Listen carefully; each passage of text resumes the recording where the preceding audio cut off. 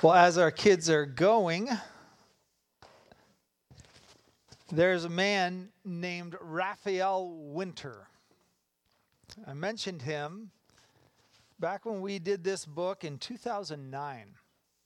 His goal back in 2009 was to visit every single Starbucks store on the planet. Interesting goal, isn't it? Now, back then, we tried to figure out exactly. He wanted to, tour everything. Now, he was a Brit, and so he was trying to tour everyone in the UK. And then he wanted to go to the United States, and then he wanted to go into the entire world. The problem was, back in 2009, Starbucks was adding stores at the rate of 15 per week. And so what we tried to figure out at that time was this even going to be possible for Raphael to be able to accomplish his goal? And we realized the vanity of it. Now, I'm going to have to sort of pace myself to not talk over here because they're... So this is kind of nice. There we are. How is everybody? Good. We're doing well. Very nicely. I just realized, you're going to have to take our word for those of you at home. For those of you at home, there we go. At that point, though, there were 10,000 Starbucks stores in the United States, 15 more every week, and there's a certain sense of his goal kind of feeling like that song we talked about last week, right? You're getting closer and closer to your destination, but the speed limit keeps changing, so you have to slow down. You're always an hour away in life. So far, that's kind of been the vibe of the book of Ecclesiastes, right? Death and time, and the sense that if we're going to try to pursue some sort of meaning under the sun, that we have to go to the things that make us happy or the things that make us feel fulfilled, like work and wine and women and song and all of those kinds of things. And the truth is, they don't work. Like the song, like Raphael's quest. The problem is, by the way, here there are still 2,000 more stores that Starbucks is adding between now and 2025. So Raphael's quest, by the way, has just gotten worse, in case you're wondering what actually has happened to him. That's the way it's been feeling for me, at least, as we've gone through this book for 2 weeks. As we think about the fact that we're going to die, that time is incredibly forgetful, it can be a little bit disheartening. And so the author, the one who has put together everything in the book of Ecclesiastes, who spoke in the beginning and said, I want to introduce you to a guy named the preacher or the teacher or the convener, somebody who's going to get people together.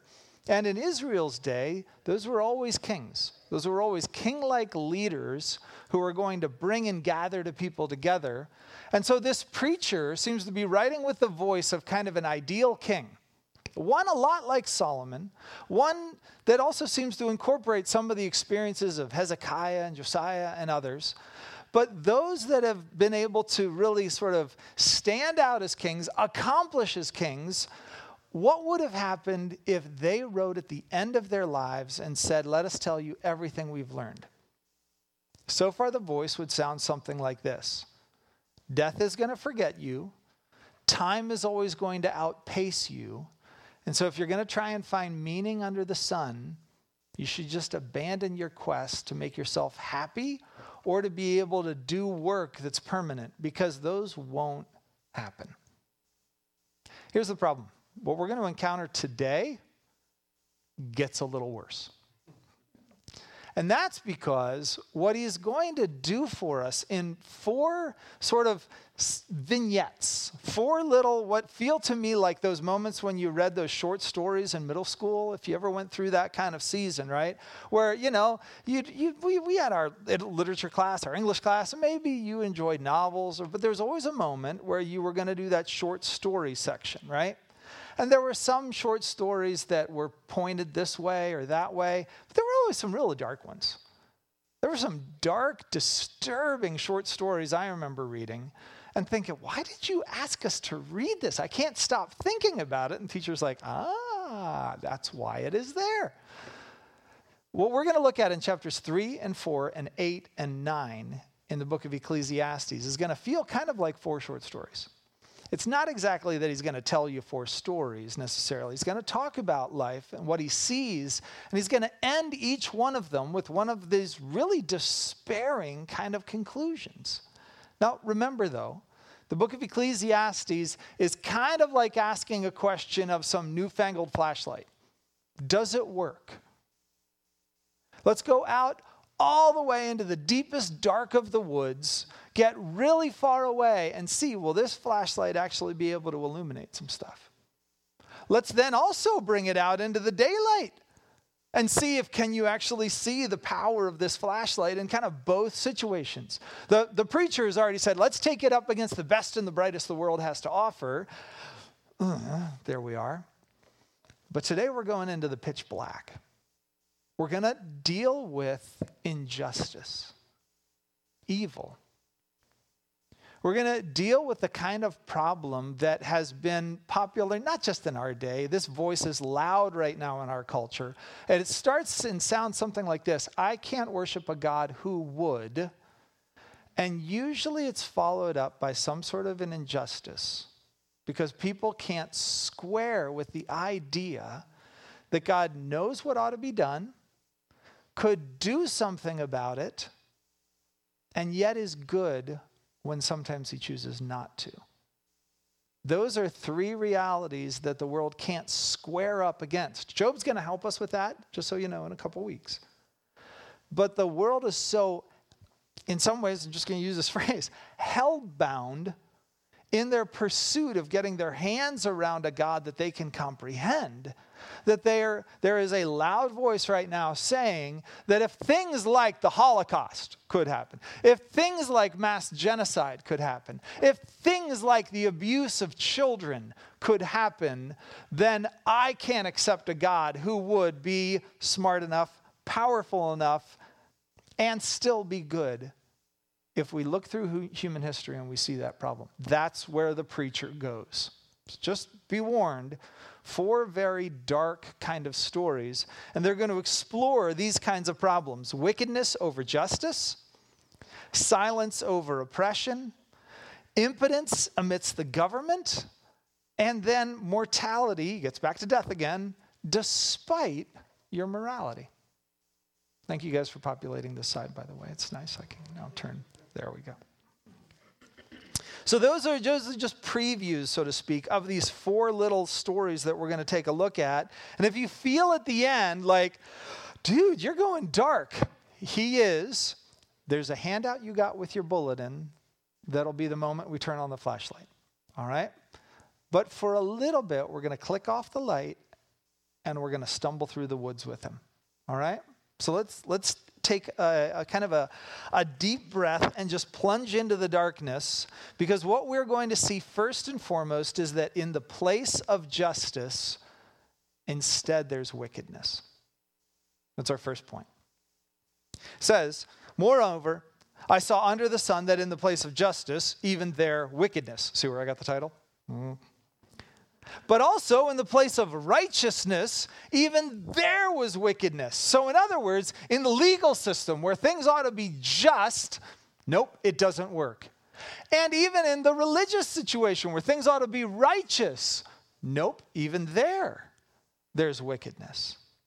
These stories bother us, don't they?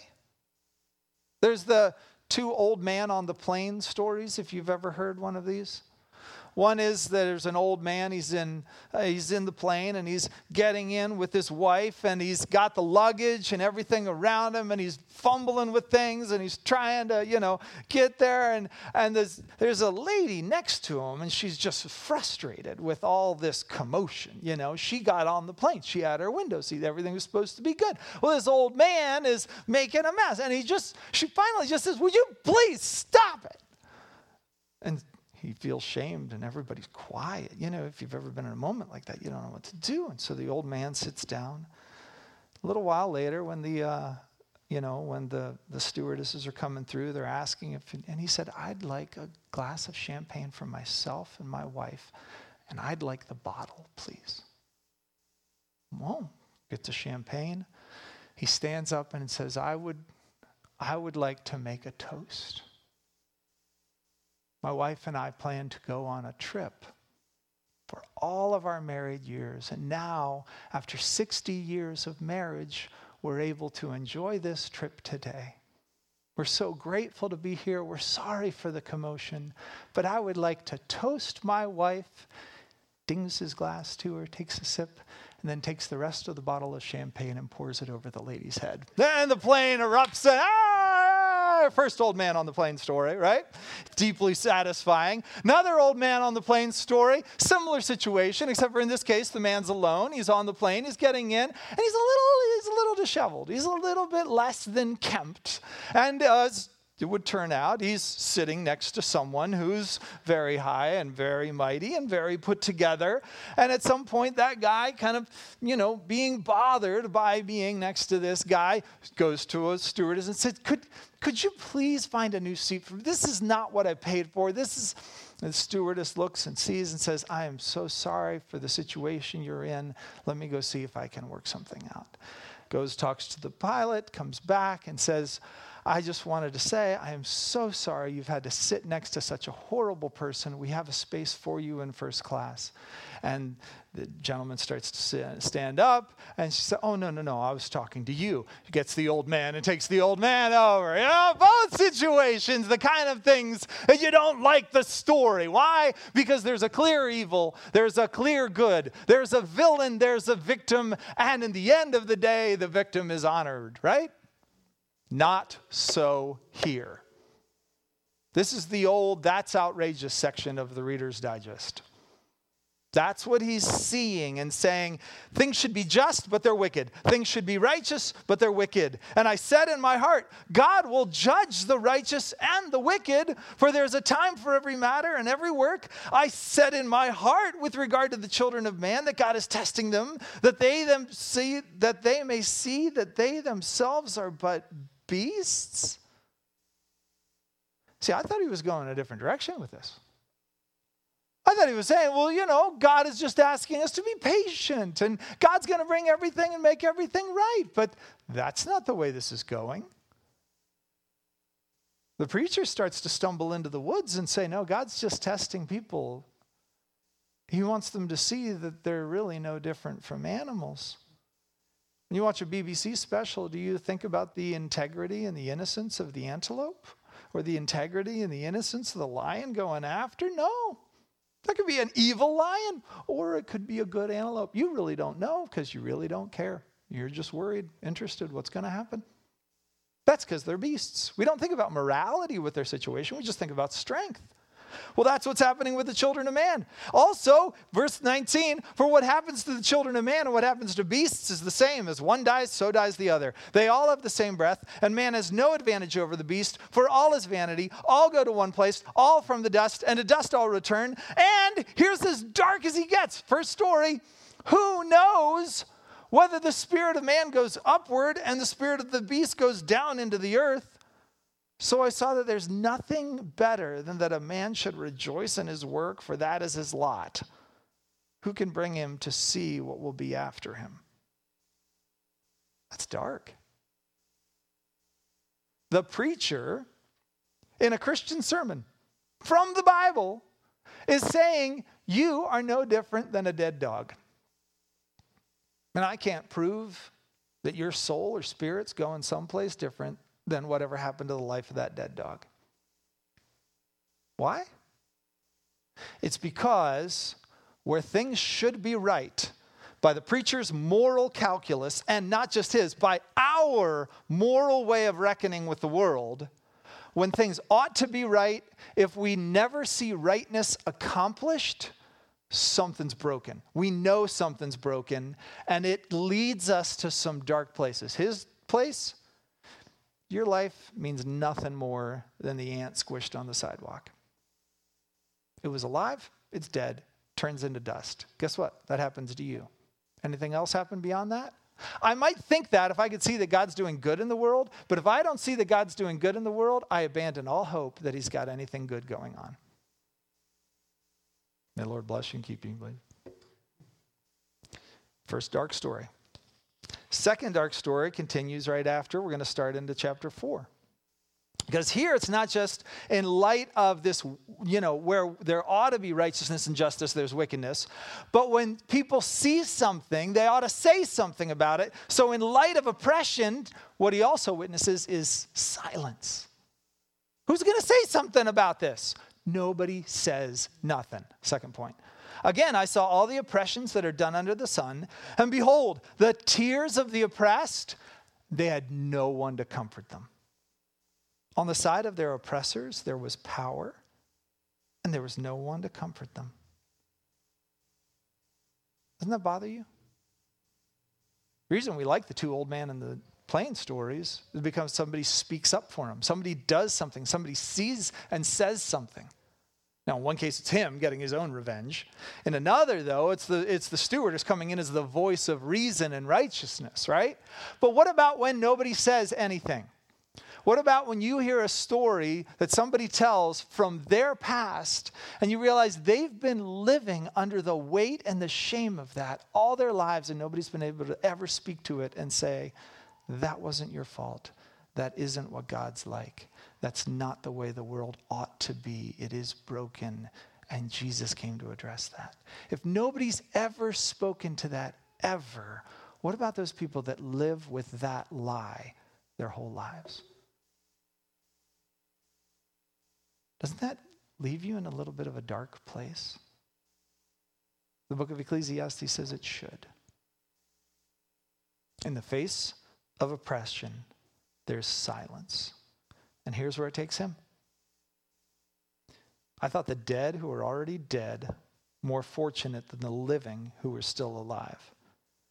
But better than both is he who has not yet been and has not seen the evil deeds that are done under the sun.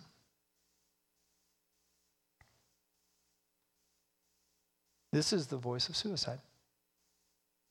Death is better than life. This is the dark place that the preacher gets to and leads us to. He's coming and saying, this is the way things feel. Isn't it? I mean, honestly, isn't it? Have you ever been here? It may not feel like the darkest story, but the darkness of it is so personal that sometimes it's hard to see any light through it. What happened to you, you know is unjust. And even when you tried to ask for help, you were blamed, you were ignored, just silence. The preacher's saying that should bother us. That should bother us so deeply that there is a truth in this that is true in the level of despair under the sun, right? So all the disclaimers, there's a logic here. If there's no hope, if there's no righteousness, if there's no voice, if there's no advocate, then there's a logic to longing for death. What this guy's arrived at already here, and we're just down 2 of the 4 stories so far, is almost the opposite of Genesis 1 and 2. What happened in Genesis 1 and 2? There's nothing but chaos. God speaks to the chaos and brings order, names it, organizes it, brings life to it, and declares it to be good. The life that God brings is good. That's the beginning premise of the Bible. But the dark conclusion of the preacher is God screwed up. If this kind of wickedness can exist on this planet, then God must not have done good in bringing life, because better are those who never live than those who live and have to deal with this. I told you. Now, we're not turning the light on yet, but we're only halfway in. Third story, we're going to skip ahead to chapter 8. Chapter 8, verse 2, gets to the concept of whether or not people can bring about real change in the light of what we're talking about. So the third category is that despite the goals of government, there's still impotence. Haven't we felt this? Listen to the way he goes. Now, this is kind of long. I'm going to read to you for a little bit, all right? I say, he says, keep the king's command because of God's oath to him. Be not hasty to go from his presence. Do not take your stand in an evil cause, for he does what he pleases. For the word of the king is supreme. And who may say to him, what are you doing? So he acknowledges government power. And in this particular case, in this, being under a king, an absolutely unchallengeable amount of power.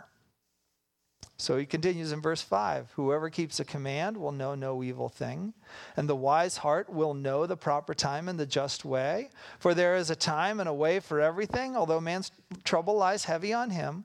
For he does not know what it will be, for who can tell him how it will be? No, so he's acknowledging a little bit of the whole purpose of government is to try to reward good and punish evil. There are mysteries that the government has to deal with in the middle of this. And he continues in verse 8, no man has power to retain the spirit or power over the day of death. There's no discharge from war, nor will wickedness deliver those who are given to it. All this I observed while applying my heart to all that is done under the sun, when man had power over man to his hurt. Then I saw the wicked buried. They used to go in and out of the holy place and were praised in the city when they had done such things.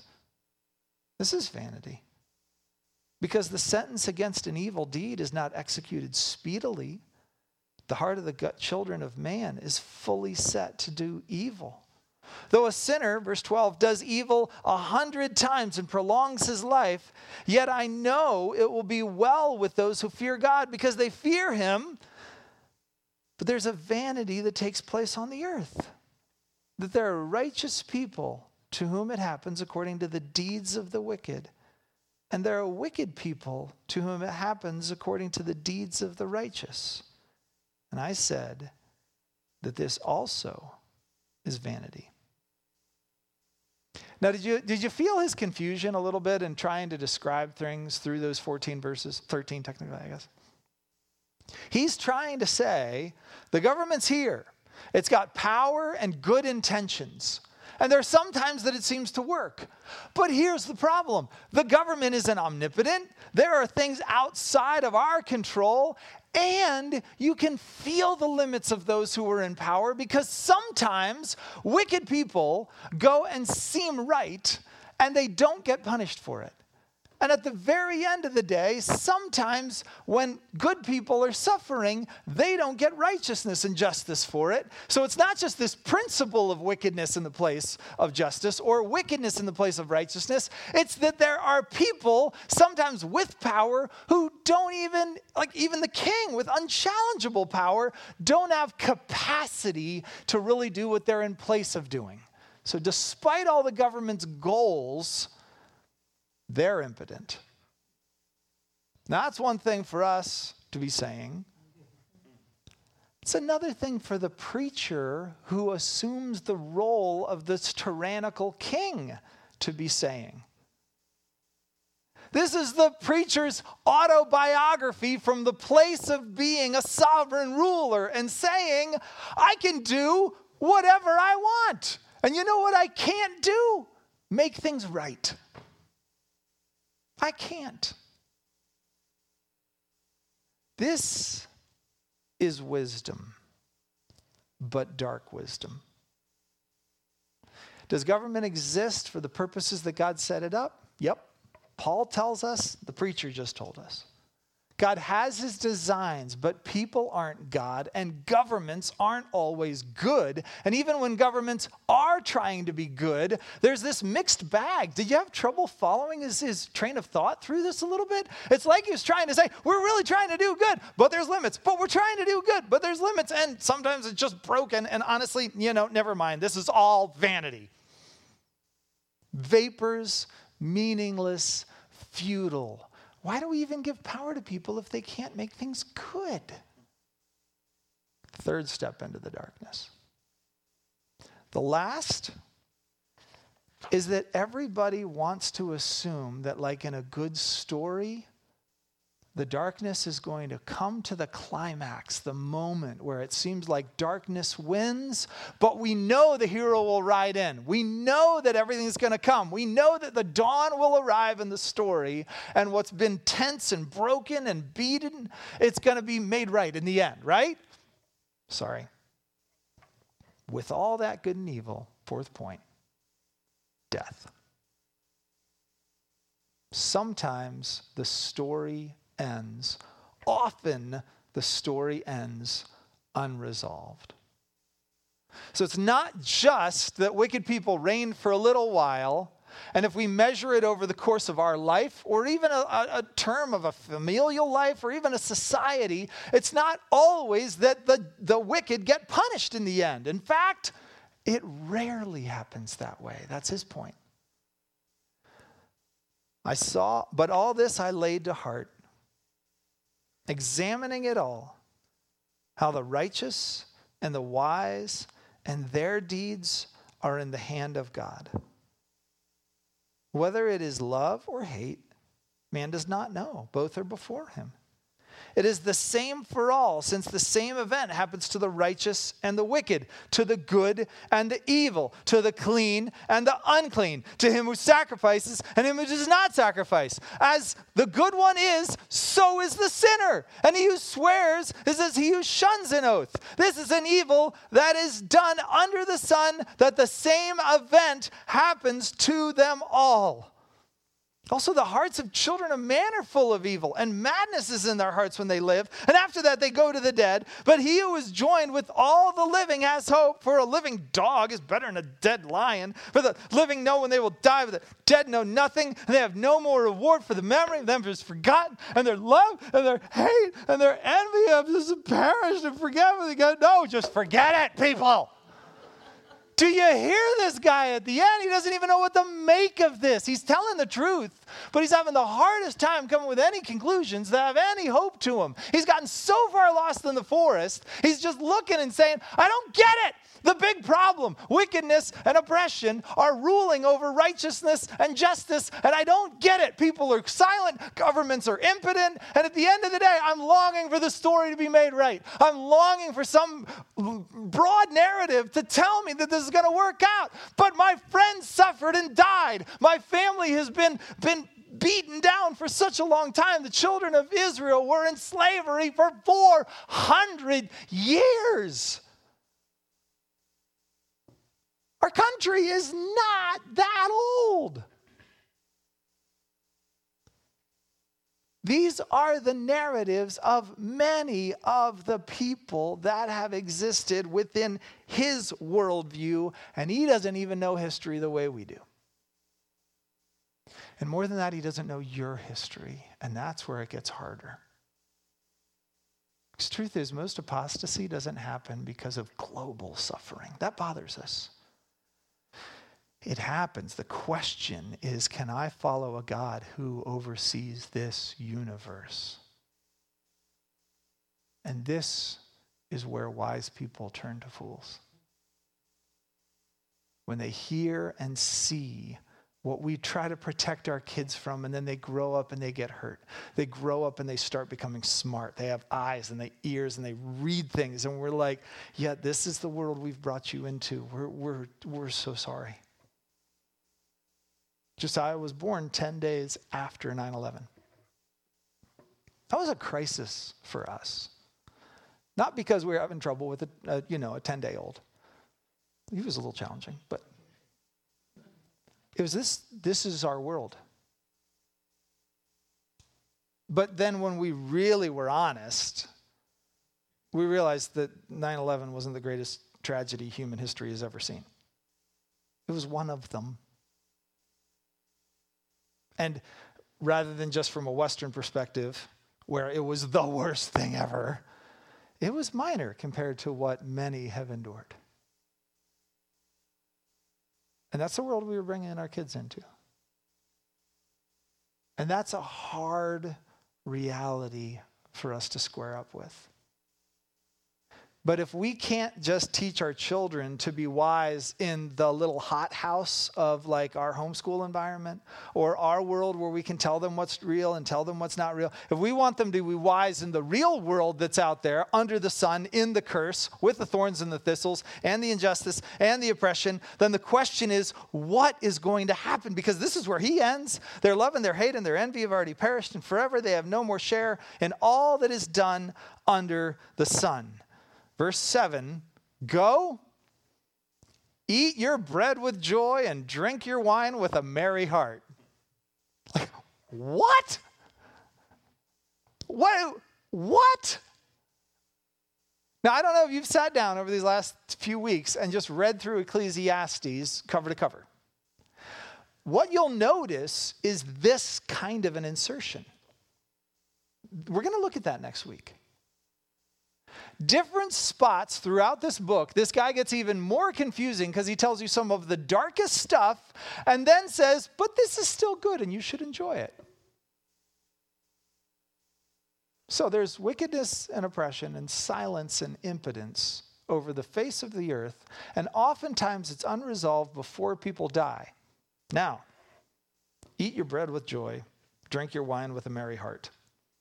I don't see how that's possible, but thanks for the encouragement there, preacher. That is the way that this book is written. This is a theme throughout it, that he'll visit dark places and then come back and say, this is still enjoyable in the midst of this. I don't know how to give you everything about it, but a piece of wisdom is that there are things to enjoy in the middle of what can be so dark and so despairing. So, while kind of keeping our finger on this verse and telling you that's a teaser for what we're going to talk about next week, where we're going to try and understand a little bit of what does even the preacher offer, we're going to kind of put our bookmark here for a little bit, come back to this, and then ask this question. Does the Bible speak about injustice at all? It does. The full gospel is not entirely available in the book of Ecclesiastes. It's not. But what we want to do coming out of this is I want to take us for a minute, and this is where part of our handout, you don't have to follow along with every one of these verses. If any of these resonate with you, we've just kind of given this to you so that you've got it. For those of you who hate paper, we'll put it in the email as well, so you've got a digital copy of it. But the question is what to do in this dark. Can light really shine in this kind of darkness? And you can think about that, like I said, two different ways. Globally, with the fact that this happens kind of everywhere in all ages. Or personally, where you have been wronged and you haven't seen justice, you haven't been able to take revenge, and you've entrusted yourself to a God who he says will take care of things. But the question is,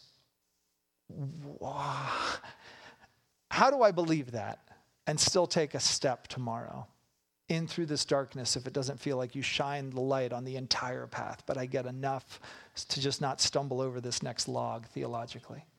What if God only lets me have light, but not the full story? What is it that we do? Here's the first thing. Don't jump off the ledge. Remember the analogy that I gave you last week from the Bible Project? I love that analogy. They said it's almost like the whole scope of the book of Ecclesiastes is walking around on life and saying death and time and there's nothing joyful. And here he's just said chance and oppression and wickedness. Do you see it? I'm like, yes. And he just said, no, stay back. Wisdom is understanding this is here, but not jumping into it. Wisdom is remembering we live here. This is true. But like the Grand Canyon, it's best appreciated from the top. Try not to jump. Try not to give yourself into this despair. Now, you may say, well, actually, I see the logic of everything he said so far, so I don't know how to do that. Well, that's good. That's only point one. Point one is don't jump, all right? But the second point is this. Let's not, because of all the other stuff that we're going to say, let's not wink at the injustices of life. Let remember, the wisest one who came to the earth was the Son of God. He was the wisest one who saw everything, who, because of his nature as the Son of God, the eternal Son of God, was aware of not just what was happening in his country, in his day, but what had happened, of course, of the history of the children of man. And when he arrived on the planet as the wisest one, he saw suffering and helped. But more than that, sometimes he saw wickedness and stood up to it. So while our third point is going to be that we don't have to worry, the second point here is we don't wink at injustice. We don't look at it and just say, oh, whatever. Instead, remember, Jesus said in John chapter 2, take these things away. Do not make my Father's house a house of trade. And his disciples remembered that it was written, zeal for your house will consume me. You know where I'm getting that from. That's where Jesus is tipping over tables. Jesus is seeing that the poor are being oppressed. What's happening is happening in the court of the Gentiles, where the Gentiles are supposed to be gathered to the house of prayer. Jesus is seeing that they're being abused. Their place of privilege is being used for making the in crowd more wealthy. And Jesus comes along and says, no.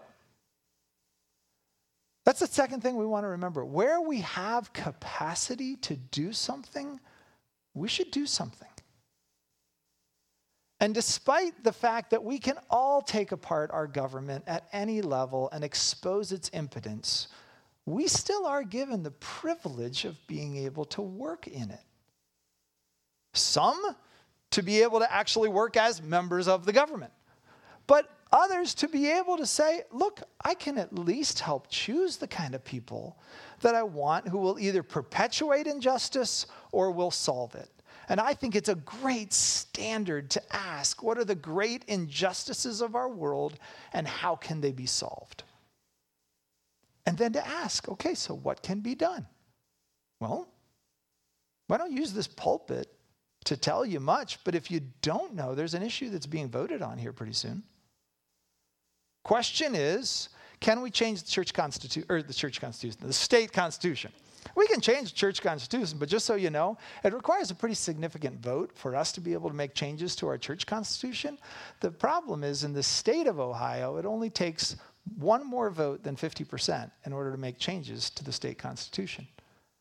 And it turns out that those who would like to make abortion constitutionally legal in Ohio are putting an amendment together. So some have said, well, all right, we see that you have the right to be able to put that to a vote. We'd like to change the Constitution, though, so that you need to not just be able to amend it by 50 plus 1, but at a 60% level, which frankly just makes sense. If you have a governing document for who you are, it probably makes sense to get more than just half of everybody to think that that should be changed. That's a battle that's coming. It's going to be waged in our country on August the 8th. Seems a good thing to get involved in. And that will not be the last issue that you ever have to think in these terms of what is just, what is unjust, what's righteous, what's wicked. How can I support those that are righteous? Now, just as confusing as that conversation was about government, our conversations about government have been pretty confusing as well. But let's never let some of the micro nuances of that conversation get in the way of this main point. You can do something about what's wrong, and it's probably best to do it. So don't jump, don't wink, but thirdly, don't worry.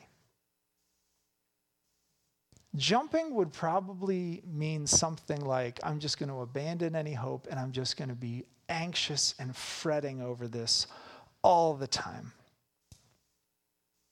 But instead of worrying, what we're called to do is to pray.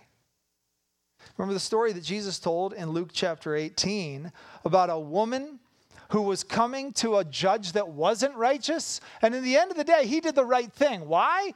Not because he had a change of heart. Not because the Grinch's heart grew 3 sizes that day. It was because this lady bugged him. And Jesus says, my Father's so very different as a judge than that. But that's the example I want you to have. Rather than worrying about stuff, bug him. Just the Son. The Son came as a delegate of the Father to say, bug me like her. Because this widow keeps bothering me, I will give her justice so that she will not beat me down by her continual coming. So I have to ask hard questions for me. How bothersome are my prayers? How continual are my prayers? And how selfish versus righteous are my prayers? Because I can bother God by my continual coming for my selfish prayers, and those probably don't seem to really fit the whole point of this parable. But I can bother God by my perpetual coming over prayers about justice, and it feels like I'm obeying what Jesus has told us to do. So don't jump, don't wink, don't worry, but instead, pray. The fourth point is, don't forget. You're Christians, people. Your injustice is not the great injustice of human history. The great injustice of human history is still not to come in the future. It is already taken place. It was when the innocent Son of God came to the earth and was slaughtered as a criminal. Mocked and naked and scorned because he had come up with a deal with his Father that he would be treated as though he had perpetuated every injustice in human history up till that point, and every injustice that would be paid later on. That means this one thing. Why is it that I can wait whenever I feel like I've been, wronged?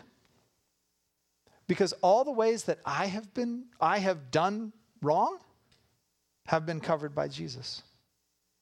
Or let me at least warn you, if they have not been covered by Jesus, his long suffering does not endure forever. There may come a day when the righteous judge arrives, and where the disposition is now different. He says, I have waited and I've waited long enough, but it is time for this day. And on that day, all injustice will either be dealt with by Jesus, the righteous judge, at that moment, or by Jesus, the righteous judge, 2,000 years ago on the cross. All injustice dealt by Jesus, either back then or on that day. Do you understand the implications of that? It means the sin against you has either been forgiven by Jesus or will be repaid by Jesus. And it's not your business to accomplish what he has promised to complete. That's why we can wait. That's why we say we don't repay. That's why we don't worry, but we pray. That's why we do what we can, but we don't have to get revenge, because vengeance is mine, thus saith the Lord. The same comfort for us in life and death that our sins have been placed on Jesus is ultimately our great comfort in life and death when we think about how we've been sinned against. Now, we want to plead that people would repent. We want to plead that they put their hope in Jesus and that they would be forgiven for those sins. But it does mean that death, this under the sunness of death, as the preacher sees it, is an incomplete narrative. There's a bigger story than the story of our lives. And it's the story of human history. It's when Jesus will repay what he has not forgiven. So we can't forget about this great injustice. Listen to a man named Octavius Winslow as he tries to help us with this.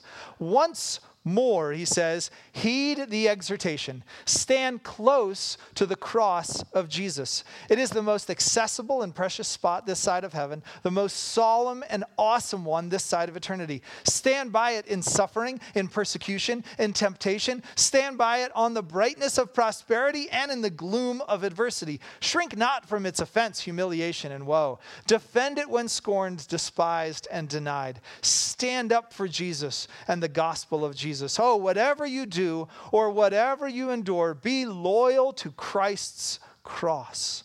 Go to it in trouble, repair to it in weakness, cling to it in danger, hide beneath it when the wintry storm rushes fiercely over you. Near to the cross, You are near a father's heart, a Savior's side. What that does is it takes out of my hand the I could never worship a God who runs the universe according to my calculations. Because the cross and the cross alone blows my calculations completely out of the water. If the best good he could do was done by the greatest injustice ever, then I have to take my hands off of the demands that this preacher is making. That's a hard work. And we've got 4 weeks in Job to help us do that. But the fifth thing that we want to remember is this. And the fifth one, sorry, this feels a little bit like a test in middle school. It has a few parts to it as well. So I told you 5 points, but there's a few subs. Just listen to them and don't worry, they're on here. Don't fail, though, to see how God is using injustice in your life today. It's not just that we have future hope. Future hope helps us today. But don't fail to see how God is using the unfairness of life today. Because it may be that if we could see all this, we might at the end of it say, I was glad God did that way, though it hurt because of what he got done. Listen to a few of these. God uses injustice to prove your faith as genuine. 1 Peter chapter 1. Listen to these words. Blessed be the God and Father of our Lord Jesus Christ. According to his great mercy, he's caused us to be born again to a living hope through the resurrection of Jesus Christ from the dead, to an inheritance that's imperishable, undefiled, and unfading, kept in heaven for you, who by God's power are being guarded through faith for a salvation ready to be revealed in the last time. 5 verses so far, that sounds wonderful, except for that word guarded, which sounds a little bit ominous, and he's right. Because he says in verse 6, in this you rejoice, though now for a little while, if necessary, you've been grieved by various trials, so that the tested genuineness of your faith, more precious than gold that perishes, though it is tested by fire, may be found to result in praise and glory and honor at the revelation of Jesus. Why does Jesus bring in bad times that he'll ultimately repay? It's because he's doing a testing in us that couldn't be accomplished without it. It's the only heat sometimes that softens a scaly heart. And at times we need those scales purged and banged away and removed. Second thing that we don't want to fail to see is that God uses injustice to accent the greatness of his glory. The Spirit himself bears witness with our spirit that we're children of God, right? Romans chapter 8, great truths. But if we're children, then we're heirs, heirs of God and fellow heirs with Christ, provided we suffer. Provided we suffer with him in order that we may also be glorified with him. For I consider the sufferings of the present time are not worth comparing with the glory that is to be revealed with us. You see, what Jesus is doing in us when we suffer is he's taking away our demands that suffering can't exist. Because if you have a demand that suffering can't exist, you know what you're doing? You are denying the gospel. If there is a hard and fast rule that for God to be good, God's people can't suffer, then you're saying this is a complete waste of time. That Jesus coming to earth was a failed experiment because he suffered even though he deserved good. Do you want to make that statement? Probably not. Therefore, you can't make that statement about you. And Jesus uses the difficulties of our life in order to be able to magnify the way that his glory has been put on display. So he uses it to test. He uses it to accent what is ultimately his great plan. Thirdly, he uses injustice to highlight his justice and his mercy. Because God's justice is so intricately interwoven with his mercy that it makes it very difficult for us to see his glory trying to separate out all the threads without just unraveling his character. Listen to the way that this is described. This is in Romans chapter 3. But now, the righteousness of God has been manifested. The righteousness of God through faith in Jesus Christ for all who believe. Whoa, what? How do I become righteousness? I get the righteousness of God through my obedience, right? No, that is every other religion, every other failed religion on the planet. You get your righteousness through how you behave. That's not Christianity. You get righteousness through how you believe. How's that fair? Well, let them continue. For there's no distinction. All have sinned and fall short of the glory of God, and all are justified by his grace as a gift through the redemption that's in Christ Jesus, whom God has put forward as a propitiation by his blood to be received by faith. This was to show God's righteousness, because in his divine forbearance, he'd passed over former sins, and that was to show his righteousness as the present time, so that he may be just and justifier of the one who has faith in Jesus. That's how you got saved. Get that? All right, a lot of fancy language there and good language to dive into, but it basically means this.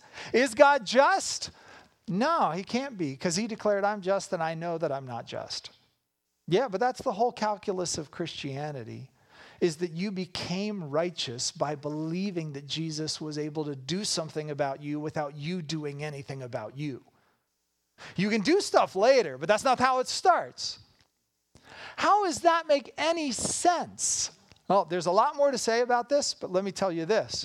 If you stand up as Lord over justice in your life, if you stand over the trivialities of our lives in comparison to the great glory, and we say, oh God, you are unjust because you haven't done something about this, God looks at us and says, okay, could you just define something? One thing for me. What are the great sins that I have to repay and the great sins that I can't repay? What are the ones I'm supposed to show mercy for, like yours? And what are the ones that I'm supposed to pay back, like theirs? See, the way that God does this isn't their sins versus our sins. That's the Pharisaical approach to life. The reality is, God deals with sins in mysterious ways where he is just and justifier, where he is righteous and long-suffering. And if we're going to believe that that's true for us, how dare we say that can't be true for others? That's sometimes why we suffer, if for no other reason, to be able to remember that we've caused suffering for others and that the same mercy can apply to both situations. Those are hard things to learn, aren't they? That we would be tested, that God uses justice in ways that we don't really understand in all of salvation history, and that the mercy he's bestowed to us is so powerful that it actually is very equivalent to what we realize ought to be given to somebody else if we really are going to believe this mercy stuff works. Lastly, how does God use suffering? He uses it to bring us into his presence. We forget him so much. And suffering got us home. Last verse. For it is better to suffer for doing good, if that should be God's will, than for doing evil. For Christ also suffered once for sins, the righteous for the unrighteous. Why?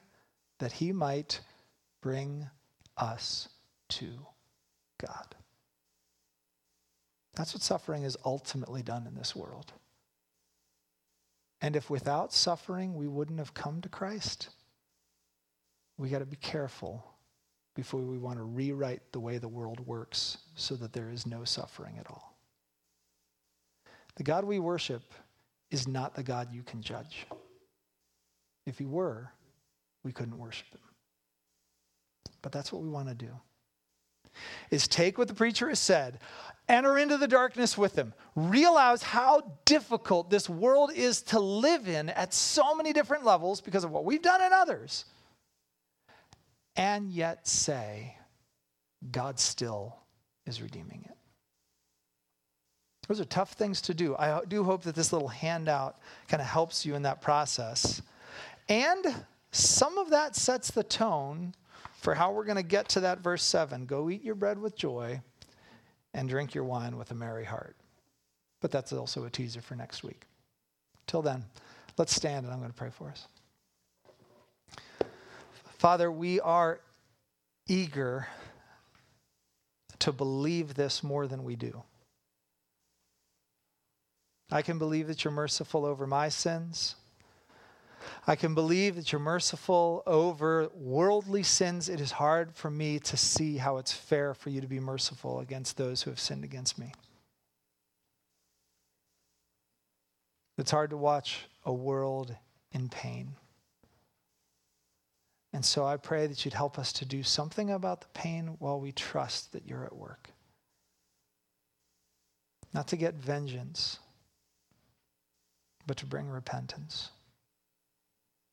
And we want to be agents of your mercy and your kindness and your grace. And so I pray that you would work deep and deeper faith in us so that we could trust you when life doesn't seem fair. I pray this in Jesus' name. Amen. Let's sing.